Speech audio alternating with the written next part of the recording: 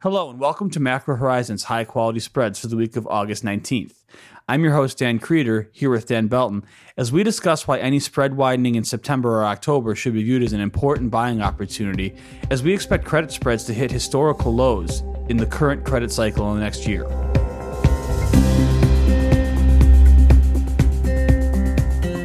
Each week, we offer our view on credit spreads, ranging from the highest quality sectors such as agencies and SSAs to investment-grade corporates.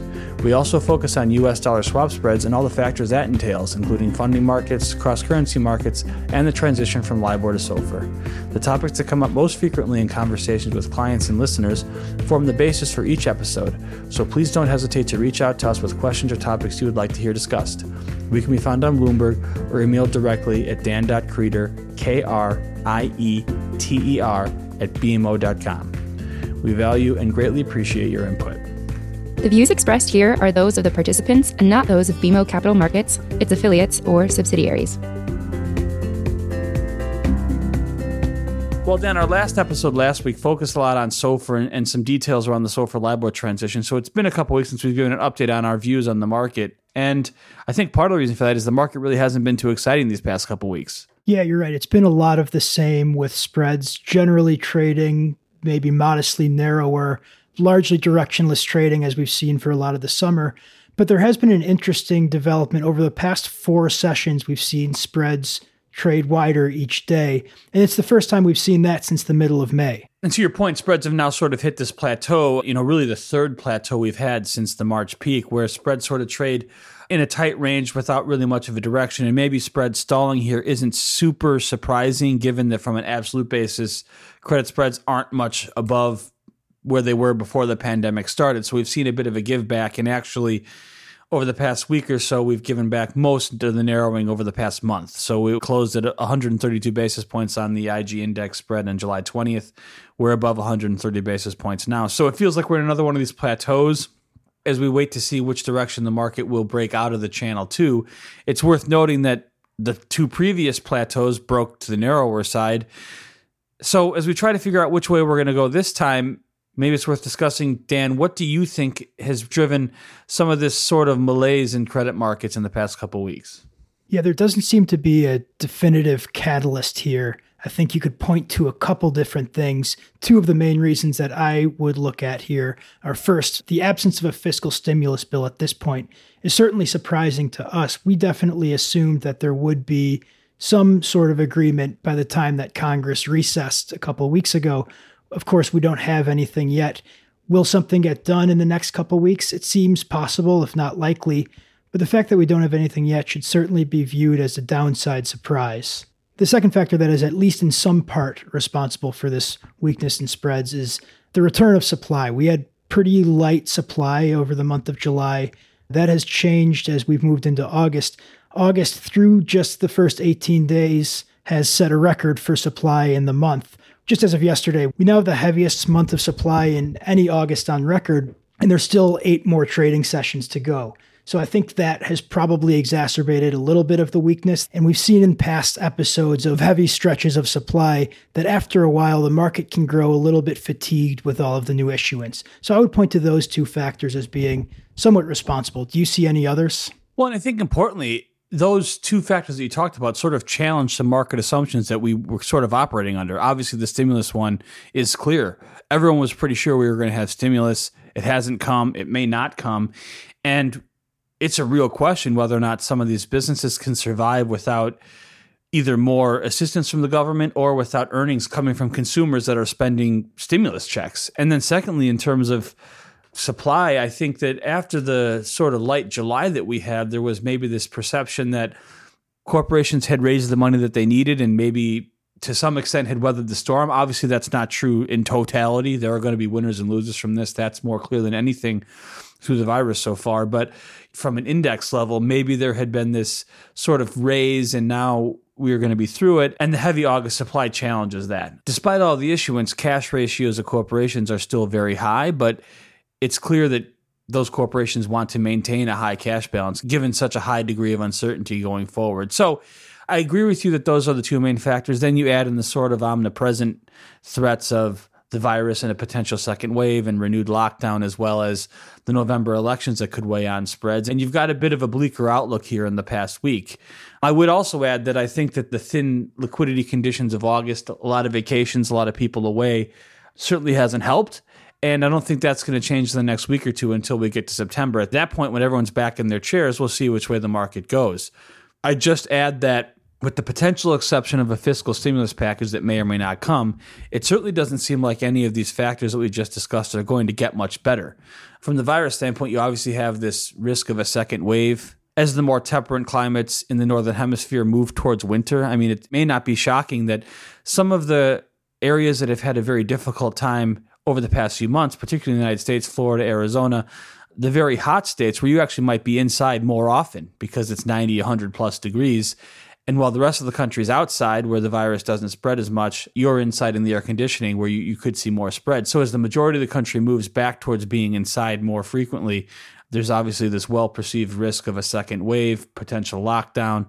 And now we don't have the bridge of fiscal stimulus, at least yet, to get us to the other side. And the one thing I would add there, Dan, is it should be viewed as at least concerning for the prospect of continued economic growth as we move into fall months, that we've seen a number of universities have a sort of last-minute reversal in terms of moving to online curriculum as the fall semester began and infection rates on campuses really picked up. So just to your point about the fall weather, I think there's very valid reason to be concerned.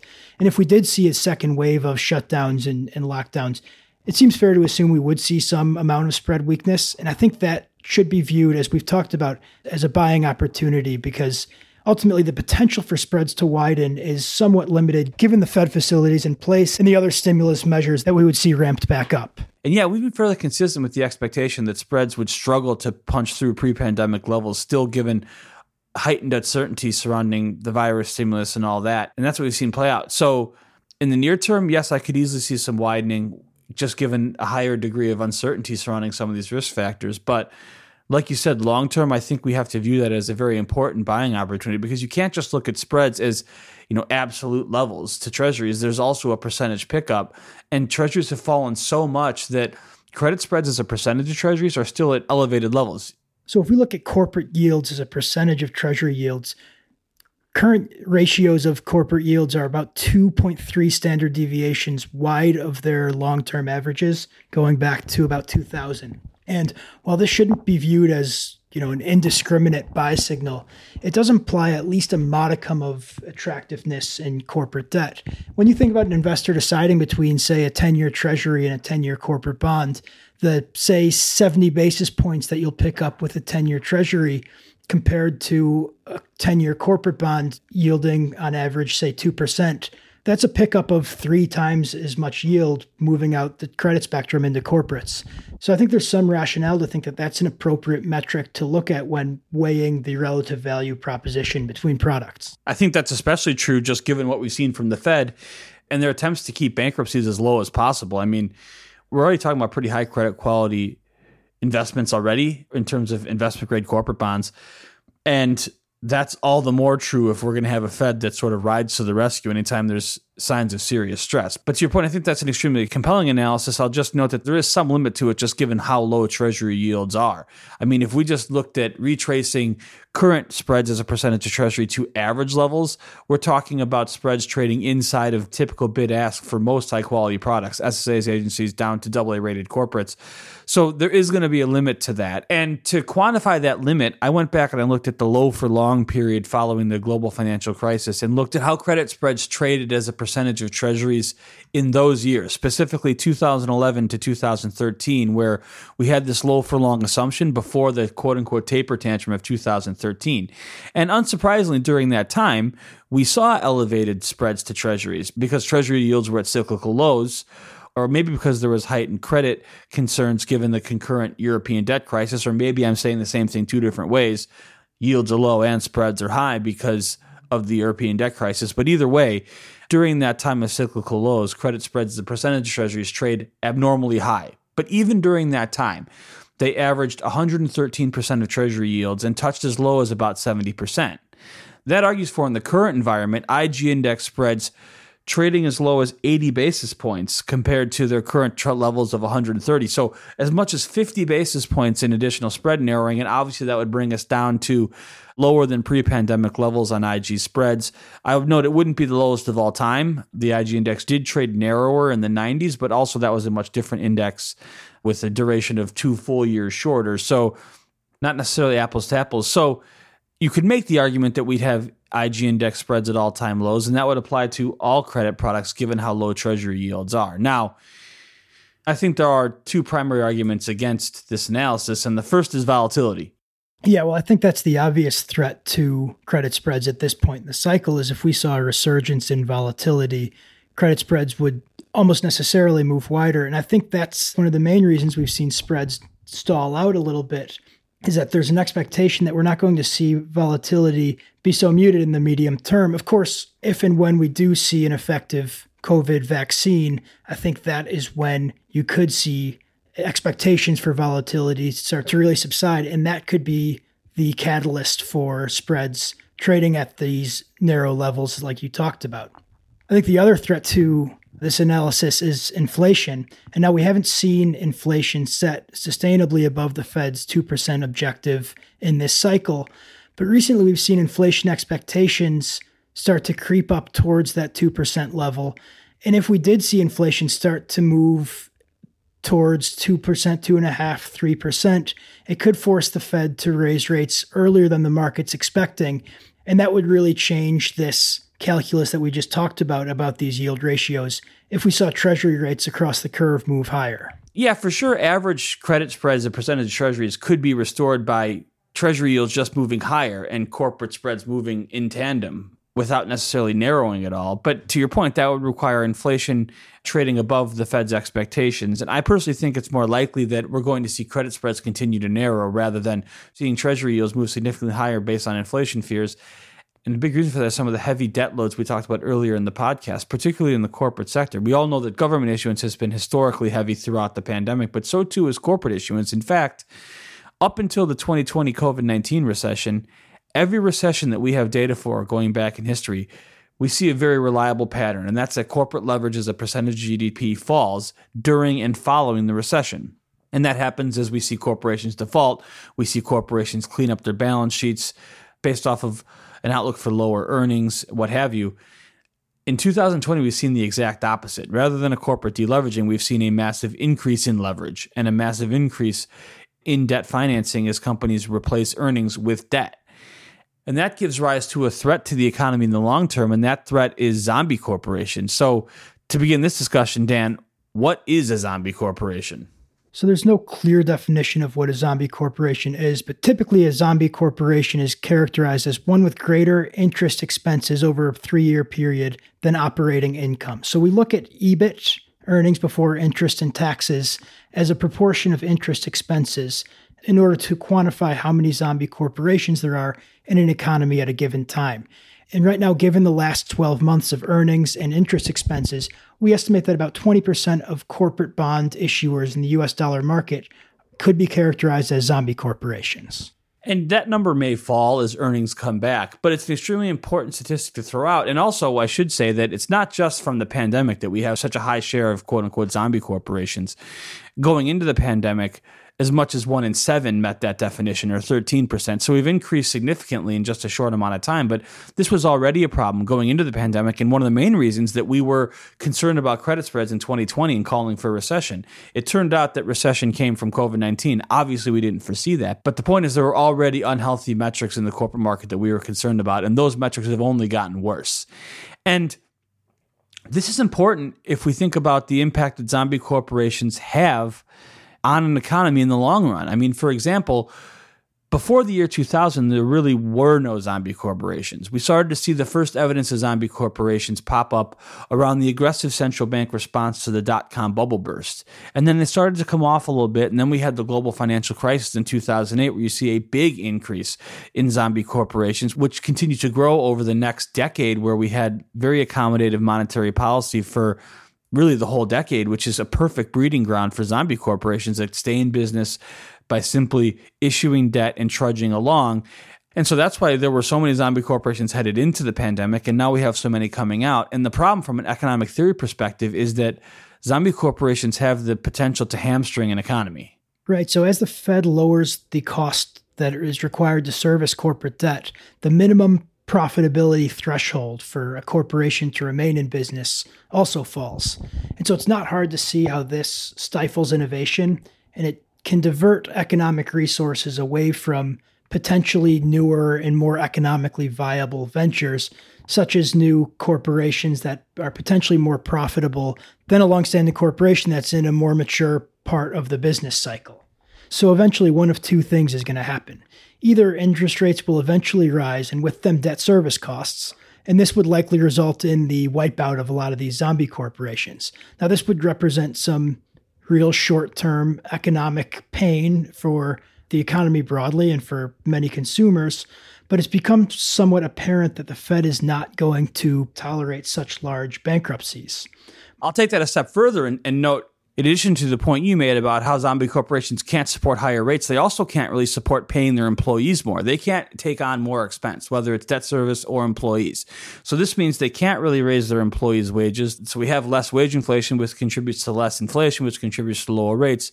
Just the important point being here that zombie corporations siphon away the ability for the Fed to raise rates, particularly to your point, where if we start to see unemployment creep up, the Fed has demonstrated that they have no tolerance for that. They will stop hiking rates. They will embark on another accommodation cycle if they need to in order to maximize employment rate. And we're not pointing this out to say that the Fed has done anything wrong or criticize the Fed, but just that the heavy degree of zombie corporations, which continues to grow each time the Fed bails out the economy and tries to avoid the worst depths of the recession, we see more and more zombies, which just means we're going to see low GDP, low inflation, and very low credit spreads as we have a yield grab environment with heavy central bank accommodation and a fight for those investment assets seeking safety and seeking return. And Dan, also as a corollary and something that's important for investment grade bond investors, we would see low default rates as a byproduct of this scenario, right? Yeah, I agree with that for sure. Default rates should be much lower than they otherwise would be, at least during the peak of the crisis. And I think that's a big reason why we're seeing credit spreads trading where they are right now.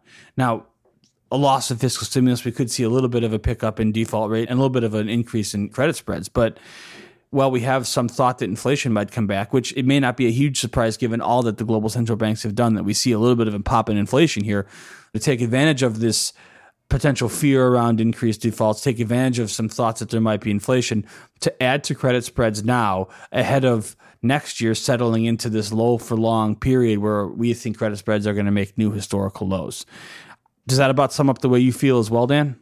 Yeah, I agree. I think there's a pretty clear cap on how wide investment grade credit spreads are going to trade in the near term. And so I think any weakness in this fall is a good buying opportunity, as the longer term path of credit spreads likely lies narrower. And maybe we should just make the one small exception where, in the very unlikely event that headlines come out that the vaccine is not effective, or that the timelines surrounding a vaccine are pushed significantly into the future, then maybe spread widening wouldn't be viewed as a buying opportunity. That's a very unlikely scenario, but one I think that we should at least acknowledge as possible. This concludes Macro Horizons. Thanks for listening.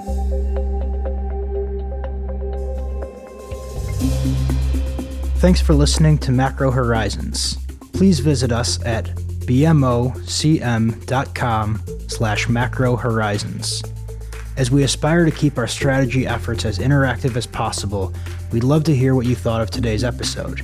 Please email us at daniel.belton, BELTON, @bmo.com. You can listen to this show and subscribe on Apple Podcasts or your favorite podcast provider. This show is supported by our team here at BMO, including the FIC Macro Strategy Group and BMO's marketing team. This show has been edited and produced by Puddle Creative. This podcast has been prepared with the assistance of employees of Bank of Montreal, BMO Nesbitt Burns Incorporated, and BMO Capital Markets Corporation. Together, BMO, who are involved in fixed income and foreign exchange sales and marketing efforts. Accordingly, it should be considered to be a product of the fixed income and foreign exchange businesses generally, and not a research report that reflects the views of disinterested research analysts. Notwithstanding the foregoing, this podcast should not be construed as an offer or the solicitation of an offer to sell or to buy or subscribe for any particular product or services, including, without limitation, any commodities, securities, or other financial instruments. We are not soliciting any specific action based on this podcast. It is for the general information of our clients. It does not constitute a recommendation or a suggestion that any investment or strategy referenced herein may be suitable for you. It does not take into account the particular investment objectives, financial conditions, or needs of individual clients. Nothing in this podcast constitutes investment, legal, accounting, or tax advice, or a representation that any investment or strategy is suitable or appropriate to your unique circumstances, or otherwise constitutes an opinion or a recommendation to you. BMO is not providing advice regarding the value or advisability of trading in commodity interests, including futures contracts and commodity options, or any other activity which would cause BMO or any of its affiliates to be considered a commodity trading advisor under the U.S. Commodity Exchange Act. BMO is not undertaking to act as a swap advisor to you or in your best interests in you. To the extent applicable, will rely solely on advice from your qualified independent representative in making hedging or trading decisions. This podcast is not to be relied upon in substitution for the exercise of independent judgment. You should conduct your own independent analysis of the matters referred to herein, together with your qualified independent representative, if applicable. BMO assumes no responsibility for verification of the information in this podcast. No representation or warranty is made as to the accuracy or completeness of such information, and BMO accepts no liability whatsoever for any loss arising from any use of or reliance on this podcast. BMO assumes no obligation to correct or update this podcast. This podcast does not contain all information that may be required to evaluate any transaction or matter, and information may be available to BMO and/or its affiliates that is not reflected herein. BMO and its affiliates may have positions, long or short, and affect transactions or make markets in securities mentioned herein, or provide advice or loans to, or participate in the underwriting or restructuring of the obligations of issuers and companies mentioned herein. Moreover, BMO's trading desks may have acted on the basis of the information in this podcast. For further information, please go to bmocm.com/macrohorizons/legal.